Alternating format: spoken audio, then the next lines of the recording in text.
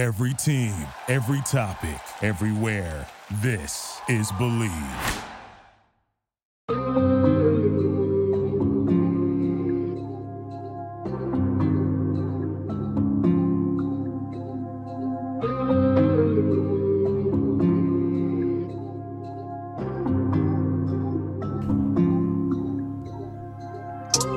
An absolutely incredible Busch Clash event, I would say, the Busch Light Clash at the Coliseum. I mean, we're going to recap it right away, right? I mean, it just took place, and what an absolutely incredible event. I mean, I'm blown away by what just took place. Joey Logano, the winner. We had heats, we had LCQs, we had the main event, we had live performances, we had a jam-packed stadium, incredible things, incredible sights. Nothing that you would have thought you would have seen NASCAR done before. I mean, a NASCAR race in a football stadium? I mean, did we really think that was going to happen? But it happened finally today, February 6th, 2022. NASCAR had a race, an exhibition event in the Clash at the Coliseum. What does this mean for the future? We recap the event all on the Drivers Meeting podcast, a special episode next.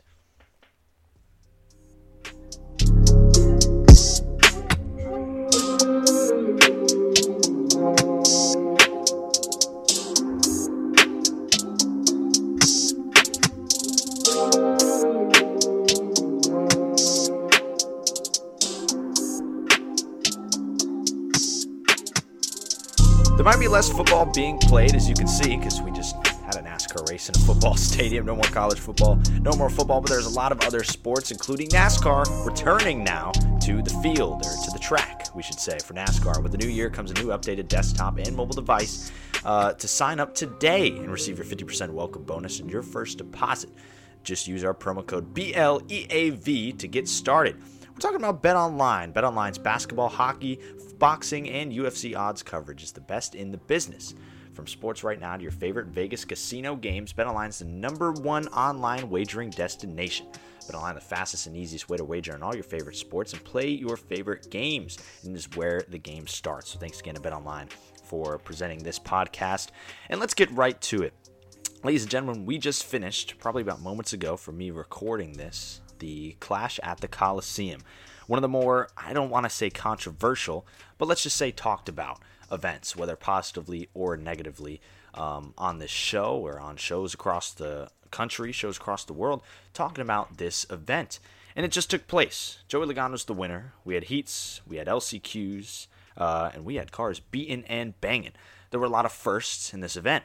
I mean, first race with a new car, first race on this type of racetrack, just the way that we did it, first kind of event, first race with the number placement, though that's not the talk of the hour.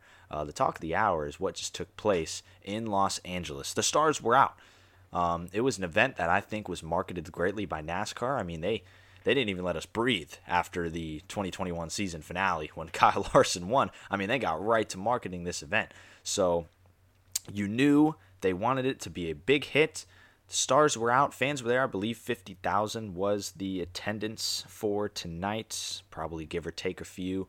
And we had a pit bull performance to kick things off. Stopped the cars at halfway, had an Ice Cube performance.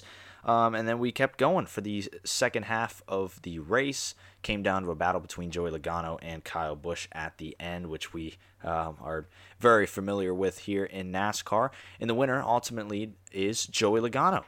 Joey Logano unofficially was my pick for this race because a thing I always like to say is when we have these type of events, if there's a crazy event, crazy race, just expect their winner to be one of two guys, Joey Logano or Denny Hamlin. It just always happens, right? We have a crazy Daytona 500 or something. Denny Hamlin's the winner. Crazy events, last year at Bristol Dirt, Joey Logano wins. Just expect it. So I picked Joey Logano to win this event. We talked to him earlier in the week at the media availabilities. He was definitely excited for the event, didn't know what to expect, and he ends up coming home with the victory in the Busch Light Clash at the Coliseum, barring any inspection issues or overrules, which we did see in this event. We'll get to that in a little bit, but let's talk about how the event kicked off. We started yesterday, with a practice at noon. It was about a two-hour total practice time because we did have the cars being sent out in groups. Obviously, quarter-mile racetrack. Did not want all 36 cars on the track at the same time. I mean, they probably wouldn't even fit anyways. Wouldn't work. So they split every split the field into 3 groups.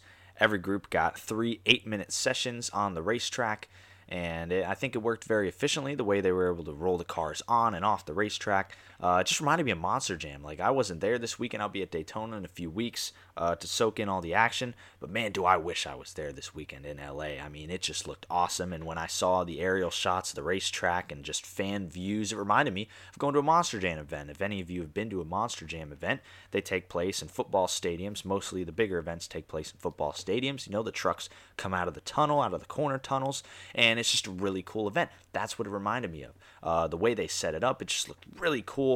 And they had the cars parked down the road. Like, I don't know how far. I think Jeff Gluck said it was about like a 10-minute walk from the track. The cars were parked. They literally drove down a road in through the tunnel, the football tunnel, and out onto the racetrack. So I think that was really cool, really badass to see. But that's how it worked. They sent the cars out, in and out for practice, and it worked efficiently. Qualifying, single car qualifying, they kind of split them into groups as well, but everyone got 2 official laps to run, and that set the lineup for the heat. So that was yesterday. We come to today. The buzz is there. The fans are still filing in as kind of the heats are going on. We really reached the full capacity of fans that were there. Probably when the main event was just about to start, maybe towards the last heat. That's when everybody was really getting there, or towards the LCQ, I should say. But things kick off right away with heat number 1. That was the first action of the day. That was Kyle Busch starting on the pole for that event, and he ended up winning that race. Is the heat winners, all the heat pole sitters, I should say, all won their selective heats. And how it worked basically was the top 4 in each heat, there were 4 heats, transfer to the main. So that already takes 16 cars, locking them into the main. Kyle Busch, Daniel Suarez, Ricky Stenhouse Jr., and Ryan Blaney transferred from heat 1. Tyler Reddick in heat 2 had the pole. Very fast race car. He transferred along with Briscoe, Austin Dillon, Cole Custer. Heat 3, Justin Haley ended up getting the victory in that one. Byron, Bell, and Elliott transferring with him. And heat 4, which was a very chaotic heat 4, I think that was the first heat we saw caution, was Joey Logano, Kyle Larson, Michael McDowell, and Eric Jones automatically transferring. There was a little controversy regarding the points provisional. Now, when we talked about before where Kyle Larson was the only driver that could lock himself into this race because there was one spot, 23rd spot in the field, that reserved a spot for the highest driver in the 2021 points. So would go to Kyle Larson, but he was able to race his way in, so it goes to the next driver. That next driver was Martin Truex Jr. He chose not to compete in his LCQ, which we'll get to in a second, was probably a very good decision. So we kick things off with the first LCQ. It was pretty eventful, not as eventful as the other LCQ we'll get to in a second. There was an incident in this first LCQ between Todd Gilliland and Eric Almirola. Eric Almirola gave him a little finger point after that incident. Gilliland sent him into the wall. I think that was really the first next-gen destruction we've seen, the first car to total himself and get out. We saw BJ McLeod not finish that event, but we kind of know, especially if Tommy Joe was here, we could go into detail. They weren't. They're saving their stuff. I'm sure Live Fast Motorsports is pretty happy with what they were able to do this weekend. They're going to go on home and go to Daytona in a few weeks. So Denny Hamlin, Kevin Harvick, AJ Allmendinger, the old veterans transfer their way in through the first LCQ. Big shout out to Cody Ware. I mean, when I was talking to him at Daytona Test a few weeks ago, I mean, the dude was thrilled. He was excited for what they could do this season. He even mentioned the word playoffs when talking about his season, because that's how fast that team can be. I mean, let's remember they have an alliance now with Stewart-Haas Racing. Both cars, the 51 and the 15, which was Ryan Preece this weekend. But Cody Ware's supposed to run the full season in the 51, and that car is going to be fast, and he almost was one spot away from making the main event tonight, beating guys like Chris Buescher, Ross Chastain, Corey LaJoie, Todd Gilliland in that LCQ. Then, let's talk about LCQ2. Probably the most exciting Demolition Derby part of the day was the second LCQ. It was the race that never ended, basically, until it finally ended. It started off pretty clean. I mean, it was relatively clean, but these guys, I mean, they were going after each other. I mean, Ty Dillon, I think, had an incident with every car on the event. He won the LCQ, and then was denied the win because he jumped a restart, which he also did earlier in the race. But we had wrecks everywhere. I mean, Kurt Busch DNF'd after a huge 3-wide move into turn 1, got slammed into the wall. Alex Bowman got slammed into the wall. He DNF'd. Ty Dillon was disqualified. Austin Cindric wrecked a few times. Landon Castle spun around. Brad Keselowski spun around. Harrison Burton had spun around. Bubba Wallace had spun around, I think, or he got in an incident. I think Ryan Preece did too. Everybody in this LCQ, I think, was involved in a wreck, or in a caution, I should say, at some point in this race. But it finally ended with Ty Dillon scooting away with the win, but it seems he scooted away a little too fast. He jumped the final restart. So they disqualified him, and the win officially of the second LCQ went to Ryan Preece, the Rick Ware Racing number 15, and then transferring behind him was Bubba and Harrison Burton.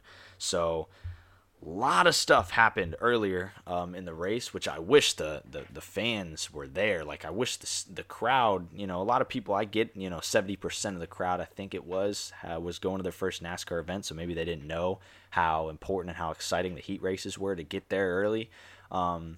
But hopefully they still did enjoy the show for the main event and the concerts and the intros that they did get to go to for the event. But this took us to the main event, obviously the intermission. Fox had another pre-race show as well, which I think, as far as the pre-race shows, the panels, I think Fox did a great job. We'll talk about what they didn't do a good job of later in the show. But I will say that on a positive note, I'm glad Chris Myers, glad Larry Mack, glad Jamie Mack, and all the reporters were there. I think they did a great job of presenting the event from that perspective. Then they took us to the Pitbull pre-race concert. He performed for about 30-ish minutes. He had a pretty lengthy concert, so that was cool to see. And then here we go. We had the driver intros and the drivers strapped into their cars, and we take off for the Busch Light Clash at the Coliseum, the main event, the one that we have been all looking forward to till, parts of last season where they were already advertising it. And the first official kind of race, of the next-gen car, even though this was an exhibition event. So Kyle Busch started on the pole for this event. Was passed very early by Tyler Reddick, who really set the standard for the race. Tyler Reddick took off at the very beginning, started to lose it towards the middle of the run, and then we did have a caution that kind of grouped the field back up. And under that caution, we had a lot of things happen. So I'm trying to get an idea of how many cars we had at the end of the race. So it looks like we got a report here. So officially, there were 5 cars that did not finish the race. Bubba Wallace was the last car running on the racetrack, finished 18th. But the 5 cars that did not finish, there were 4 cars actually, that had mechanical issues that made people start to worry because they were a little bit earlier in the run, and we hadn't run these next-gen cars that deep into a run before. So Denny Hamlin first was a power steering issue. Chase Briscoe and Tyler Reddick both had drivetrain issues. And Ryan Preece was an oil pressure issue that he went off in the number 15 car. And then the only accident to end somebody's day was the 31 of Justin Haley, who got absolutely body slammed by Kyle Larson on the front straightaway. If you haven't seen it, basically Justin Haley drove under the number 5 of Kyle Larson. Kyle Larson didn't appreciate that too much and drove him into the inside wall. He absolutely pile drove him. We've never seen that side of Kyle Larson in a long time, but we saw it there. So that happened. That was definitely very interesting. But overall, the main events, lots of beating and banging, lots of tempers flaring. Ryan Blaney threw a Hans device at Eric Jones's race car in the middle of the race. People weren't happy with each other. But at the end of the day, I'm sure they all know that it's an exhibition event. We got 2 weeks until the season even starts, really. So tempers are going to calm down, where everyone's going to move into Daytona kind of on a cleanish slate. But the end of the race came down to Kyle Busch versus Joey Logano. They were fighting a little bit of lap traffic here and there. Kyle Busch was able to get to the bumper of Logano kind of towards about 10-ish laps to go, but started to fade away towards the end. Logano took off. And Joey Logano is your winner of the 2022 inaugural Busch Light Clash at the Coliseum. So the first ever race we have had in that manner. And obviously not the first quarter-mile race, obviously, in the NASCAR Cup Series history, but really just a first for the Clash at the Coliseum event. And the biggest question is now after this event, there's a few questions. How did this benefit NASCAR? We're going to see the results probably in weeks' time, what the viewership was, official attendance, I guess, what this does for NASCAR's marketability throughout the year, new fans coming into the sport, how will this impact other racetracks? So I think all across the board, there's a lot of questions that are going to have to be answered, but there are a lot of questions that were answered today. Would this work? I think it did. I think it worked great. I mean, going into the event, I know a lot of people are going to take it. It's all about perspective. There's a lot of people that are going to take this more seriously than others. And I was really just here to be an optimist and have fun with it. And it was fun to watch. I mean, the racing, I think we had, our fair share of racing. What racing is defined as. I mean, there was beating and banging. It was short track racing. It wasn't just a total gimmick racetrack. I mean, they really built a quarter-mile bull ring short track, and that's what it was. It was just your local, it felt like Saturday night sometimes. Guys were just slamming each other and beating off each other, and, it was a very physical race at times. And I knew going into this event there were drivers that were like, I don't expect, a ton of stuff to happen because we're saving our race cars, blah, blah, blah. Yeah, no. Racers are going to be racers. I mean, especially the top teams are going to be a little bit more heavy on using the bumpers. But I know the guy that said that earlier this week was Corey LaJoie, and we know he's, the position that Spire Motorsports are in, they're not in a position to go and destroy a race car. Nobody is. But if anybody wasn't, it would be, one of those teams.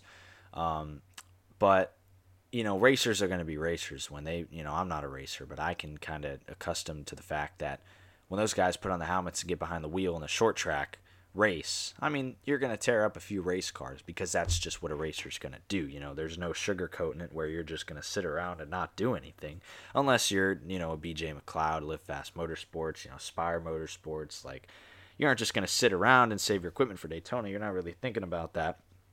These guys up towards the the front are just destroying each other, and that's what we saw. I mean, just to get into the race, those guys were absolutely murdering each other on the racetrack. And that second LCQ, I mean, that race is going to go down in the history books. I saw Matt Weaver tweeted, I think, or Jeff Gluck, somebody did, of the Norm Benning LCQ at Eldora. I mean, that's what it was basically. So I mean, an unbelievable race that we saw there. In the LCQs and the heats, but just the event overall, I think it was presented very well. I think the attendance was very well. The fact that we got Pitbull to perform, Ice Cube to perform, we really mixed a lot of the modern day fans, what they want, into NASCAR. And if we could introduce a lot of these fans to NASCAR, I think that's great. And, a lot of people that said, why can we do this at just some other short track? It would not have been this big of an event if it wasn't for a short track, if it wasn't in the LA Coliseum. If we were just at some random short track, yeah, it'd be cool. We'd get probably relatively the same racing product, but there are times where we need an event, right? And this is the perfect time to do it in an exhibition race, right? That's what I don't like about the Bristol Dirt. I'm a non-Bristol Dirt enthusiast, and I am a full Busch Light Clash at the Coliseum enthusiast because, there's a vast difference between, I believe, both events and how they're produced. One is a actual points-paying race. One is actually going to dictate the season. And one I don't think was prepared very well, that being Bristol Dirt. I think that could have been prepared much better. I think the event was just not a disaster, but it was almost a disaster. If we're talking about a points-paying actual race, like during the season, it was probably close to a disaster more than not. But if we're talking about the Busch Light Clash, I mean, there's so much more reason to be optimistic about a race that doesn't even count for points, right? It's an exhibition race, and I understand, what Tommy Joe was stressing about the travel costs and just going out there to beat up a new race car. Yeah, that's not ideal, which obviously in that standpoint, I think it could be better. But, when we're talking about expanding the sport, because there's things where NASCAR up above talks about expanding the sport where they're really just BSing and it's not. But I think this move definitely has a lot of potential, and I think already has expand the sport to new viewers. I mean, it was probably the most talked about event over the weekend because who the hell is watching the Pro Bowl? Not me. Hopefully a lot of people turn that off and watch the Clash at the Coliseum. Something, actually an exhibition that actually matters. Let's just say that people are trying it. Not to hate on the Pro Bowl, but, well, yeah, I actually am hating on the Pro Bowl. But, anyways, the Clash of the Coliseum, I think is just much different than what a lot of people are comparing it to. And I think it was a success. I can sit here after the race, maybe in 2-3 weeks' time when we get the results, the marketability, the attendance, like I said, the viewership, money, obviously financially wise for these teams and for NASCAR, maybe that answer will change. But I think right now, because I try to watch things as a fan perspective, as a team owner perspective. Obviously, when I was a 7-year-old kid or a 10-year-old kid, I'm sitting there watching the race just hoping for absolute mass destruction. Like, yes, let's rip every one of these cars apart. This is going to be awesome. But as I've learned more about the sport and talked to, all these team owners and drivers, now I understand the fact that, maybe that's not good for, the health of the sport. If we just wreck every race car, especially this new race car. So, I didn't want to see, the left fender getting absolutely ripped off, Justin Haley's 31 car, Kurt Busch and Bowman plowing the wall, all these parts breaking. It sucks. I would have rather that not happened. But, it's racing. And I knew everybody knew going into this event, we're going to, rip the bodies off these cars, as Tommy Joe says. We're going to rip the bodies off of them, right? That's what's going to happen. So, for this clash, I think still to happen the way it did in the area that it was promoted for months. I mean, months, not even just weeks. I mean, obviously it was extra promoted this week because it's race week, but months. I mean, this thing was getting promoted the entire off season, right? We had all off season we didn't rest this off season. It really didn't even feel like an off season because all we did this off season was either we were testing, we were preparing for the Busch Clash, we were preparing for the 500. I mean, it didn't even feel like an off season. Here we are already getting ready for another new chapter in NASCAR, a new car, the next gen car, but we're going to call it the Gen 7 car now, really, because it's here, right? It's not the next generation. It is the generation. It is the Generation 7 race car. So, we got a week to breathe. We got the Super Bowl next week, and then we'll come in for the Daytona 500. But yeah, I want to be as positive as I can about this event. And before I kind of wrap up the positive stuff, I do want to kind of note on the negative stuff, the things we could work on. And I'm still thinking of things because fresh off the event, right? This is post-race, really. This is the post-race show. Try to do more of these throughout the season. But the negatives, it's got to start with Fox Sports, I think, in my eyes. This weekend we saw, we talk a lot about broadcasting, or at least I do. I think it's very essential to the presentation of an event. I'm probably just a broken clock or whatever you want to say about that, but I think it's so essential, right? And we saw this weekend the introduction of some new broadcast graphics. They're still doing the cartoons, which I'm just, I don't really care about anymore. Fine, if you want to keep doing that, sure. I do think they're kind of stupid, but if you want to do it, sure. But we saw the introduction of the new broadcasting stuff for Fox NASCAR, the new ticker, which I think is definitely an improvement over what we've seen the last few years, because what we had the last few years were awful. I mean, that is the worst NASCAR ticker I've probably ever seen, is what we saw probably from 2017, 2018 to 2020. That with the yellow numbers, generic numbers, and the big box. God, that was one of the worst tickers I've ever seen in my entire life. So to finally take a step from that last year, they added colored numbers, which is great. And now this year they got some superhero comics type stuff. It's still the same thing as last year, but they did change up the graphics a little bit. So I think it was an improvement.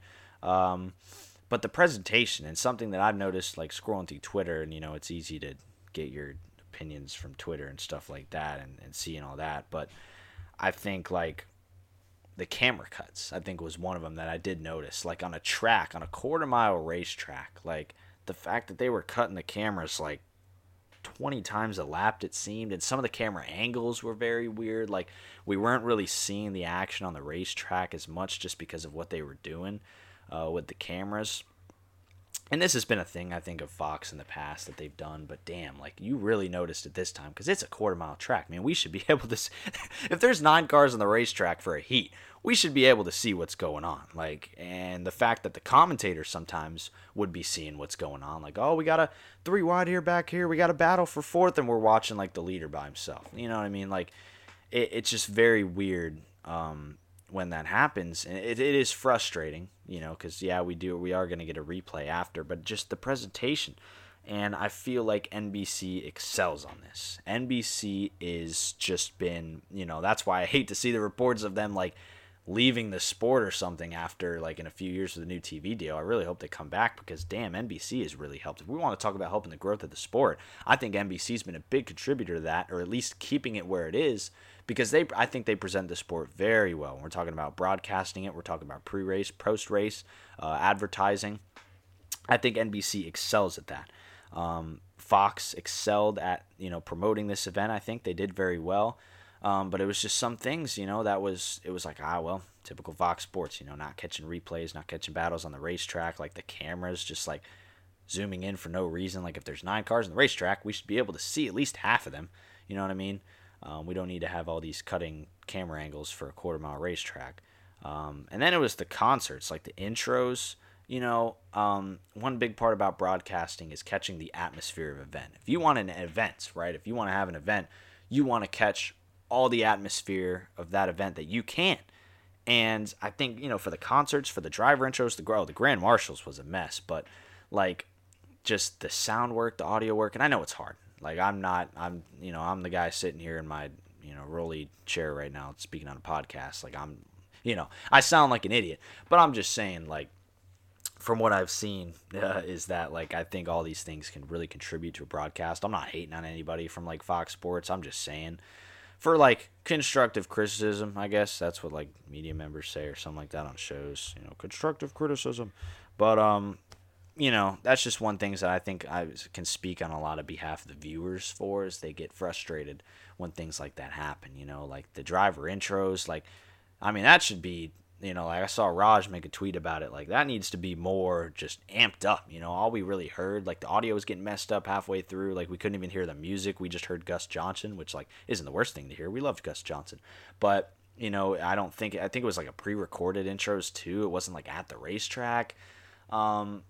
And, I know they did what they could do, but damn, it was like, man, if we want the atmosphere of this event, we need to hear the crowd, because the crowd was getting into it. I saw videos there. Jeff Gluck was posting them saying the crowd was getting into it. They were, but we can't hear them on the broadcast, right? And that just makes us think, damn, this crowd's dead.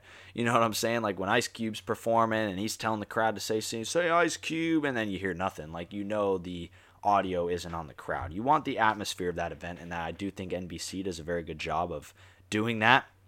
You can hear the crowd cheering coming to the green on NBC, coming to the finish, in interviews. I mean, you can hear that stuff, and I feel like Fox really cuts it out. I don't know why they've always done that, but, it just seems like if you want a big event, you want to capture the atmosphere of that event. You don't want to sugarcoat anything, just overproduce it, you know what I mean?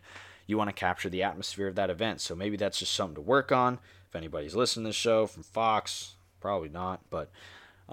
that's just all I would have to say about that. I really stress like broadcasting, the importance of that to an event. It really is, because you want to capture the viewers, sitting on their couch watching the show, the best that you can. So that's really the negative part about it, but that's really it. Just the way some ways Fox Sports did it was really the only negative aspects. I think they did a lot of great things for the event. Great to hear Mike Joy back. I think Tony Stewart is awesome in the booth. I didn't really have much expectations for that. Tony Stewart is an awesome addition to the booth. He meshes well with Tony Stewart. He meshes well with Clint Boyer, meshes well with Mike Joy, that whole crew. I did think it was cool bringing up Kyle Busch there, like mid-event, kind of like that. That's when I like having driver analysts up there. Just like bring them up whenever and, not overtake like the overall, event away, right? So I think it was cool the way the broadcast booth did it. The broadcasting crew for Fox, as far as like, the anchors like Chris Myers, Jamie Mack, Larry McReynolds, Tony Stewart, Clint Boyer, Mike Joy, Shannon Spake, Regan Smith, Jamie Little. I think they all did a tremendous job. I think they always do. So really cool the way that they presented that event today. But overall, man, the Busch Light Clash in the Coliseum is in the books. I mean, it's crazy. Felt like it went by really fast. Felt like we were waiting, months and months and months for this event to happen. In 2 days, it's over. Really one day. So, really cool, though, to be able to talk about this event, that it happened. I mean, unbelievable. I just, I don't really have many other words. I mean, like I said, we'll really know what the effects were of this event in time coming. but I still think really cool what we saw at the Clash of the Coliseum today. So before we wrap up, got to give another shout out to our new advertisement, Masterworks. Really cool. They're hopping on the show, a new sponsor. It's an investing platform that lets you buy shares representing an investment in art from icons like Picasso, Monet, and Warhol. Art price, hopefully I pronounced this right. In fact, early investors already received over 30% IRR in 2020 and 2021 from the sale of just 2 paintings. Plus, you can get priority access with our game day promo. So go to masterworks.com/artbelieve. That's masterworks.art/believe. See important disclosures at masterworks.io/disclaimer. And another huge shout out to another sponsor coming on board the Believe Podcasting Network and the Drivers Meeting Podcast is NordVPN. What's more important than a peace of mind? Nothing. And that's what NordVPN is here for, to give you peace of mind while you are online. And with all the threats that you face today on the internet, it's more important than ever to be sure that you have the best VPN you can get. NordVPN is the world's best VPN service, offering the fastest connectivity, most servers, and next-gen encryption to make sure that everything you do online stays secure. Plus, you can use NordVPN on all your computers and devices no matter the operating system. With NordVPN's unlimited bandwidth, you never have to worry about a slow connection either, and plans start at under $4 per month. So make sure to grab your exclusive NordVPN deal by going to nordvpn.com/believe or use the code BLEAV, that's BLEAV, to get up to 70% off your NordVPN plan, plus 1 additional month for free. That is 1 additional month for free if you use the code BLEAV. It's also risk-free with Nord's 30-day money-back guarantee, so make sure to check out NordVPN ASAP, ASAP. So thanks to our incredible sponsors here in the Believe Podcasting Network. I mean, we're about to kick off another incredible NASCAR season. It's awesome to be able to produce in these shows. We're back in business, baby. We're back in business with weekly episodes. Hopefully you all enjoyed the episodes I was able to put out during the off-season, just kind of trying to put out some informational episodes. We're working on getting Tommy Joe back here on the weekly swing. For those of you in the loop, Alpha Prime Racing, Tommy Joe's team is doing big things over there, man. He is very busy. They got a lot of things going on. I mean, it's a huge step for him. Obviously, the last few times he was on this show, he explained how big it was for them. They got lots of drivers, lots of things going on, lots of partnerships, and it's going to be really incredible to see what they put together in Daytona in a few weeks. But hopefully, he's able to hop on here in the next few weeks or so, and we can kick off the season and start our weekly spin for the Drivers Meeting Podcast. It's going to be really cool. Got a lot of new guests that are going to come on this season. We already got them lined up, baby. We already got them lined up. Cody Ware, the guy that had an impressive performance, is one of them, and I'm sure he's going to have a lot of fun things to say here on the podcast. But we got a lot of guests lined up, more than just Cody Ware. We got a lot of great people lined up to come on this show during this season. It's going to be a fun season. Going to be a fun year. I can't wait. I mean, the Busch Light Clash at the Coliseum has already got me excited. So I'm glad to be able to do this post-race show, guys. And, hey, man, we're getting it kicked off. Enjoy the Super Bowl this weekend. You got the Bengals and the Rams. Me, personally, I've been a Bengals guy. I've been supporting the Bengals throughout this whole playoffs. I love Joe Burrow, love Jamar Chase, love my LSU guys, so I'm going to root them on. And I think the Bengals are just a cool team. So let's get her done this weekend in the Super Bowl, baby. Let's go Cincinnati Bengals. Joe Shiesty, Joe Drip, Joe Cool, whatever the heck they call him, Joe Burrow, I think can get it done this weekend for sure. His offensive line's going to have to protect him. It's going to be very hard against the Rams. They got Aaron Donald, Von Miller. It's going to be very hard. But I think the Rams have been good this season with Stafford. Obviously, really cool to see Stafford do that. No man deserves to be stuck in Detroit as long as him. In any way or fashion, whether it's the Pistons or the Lions or Detroit in general.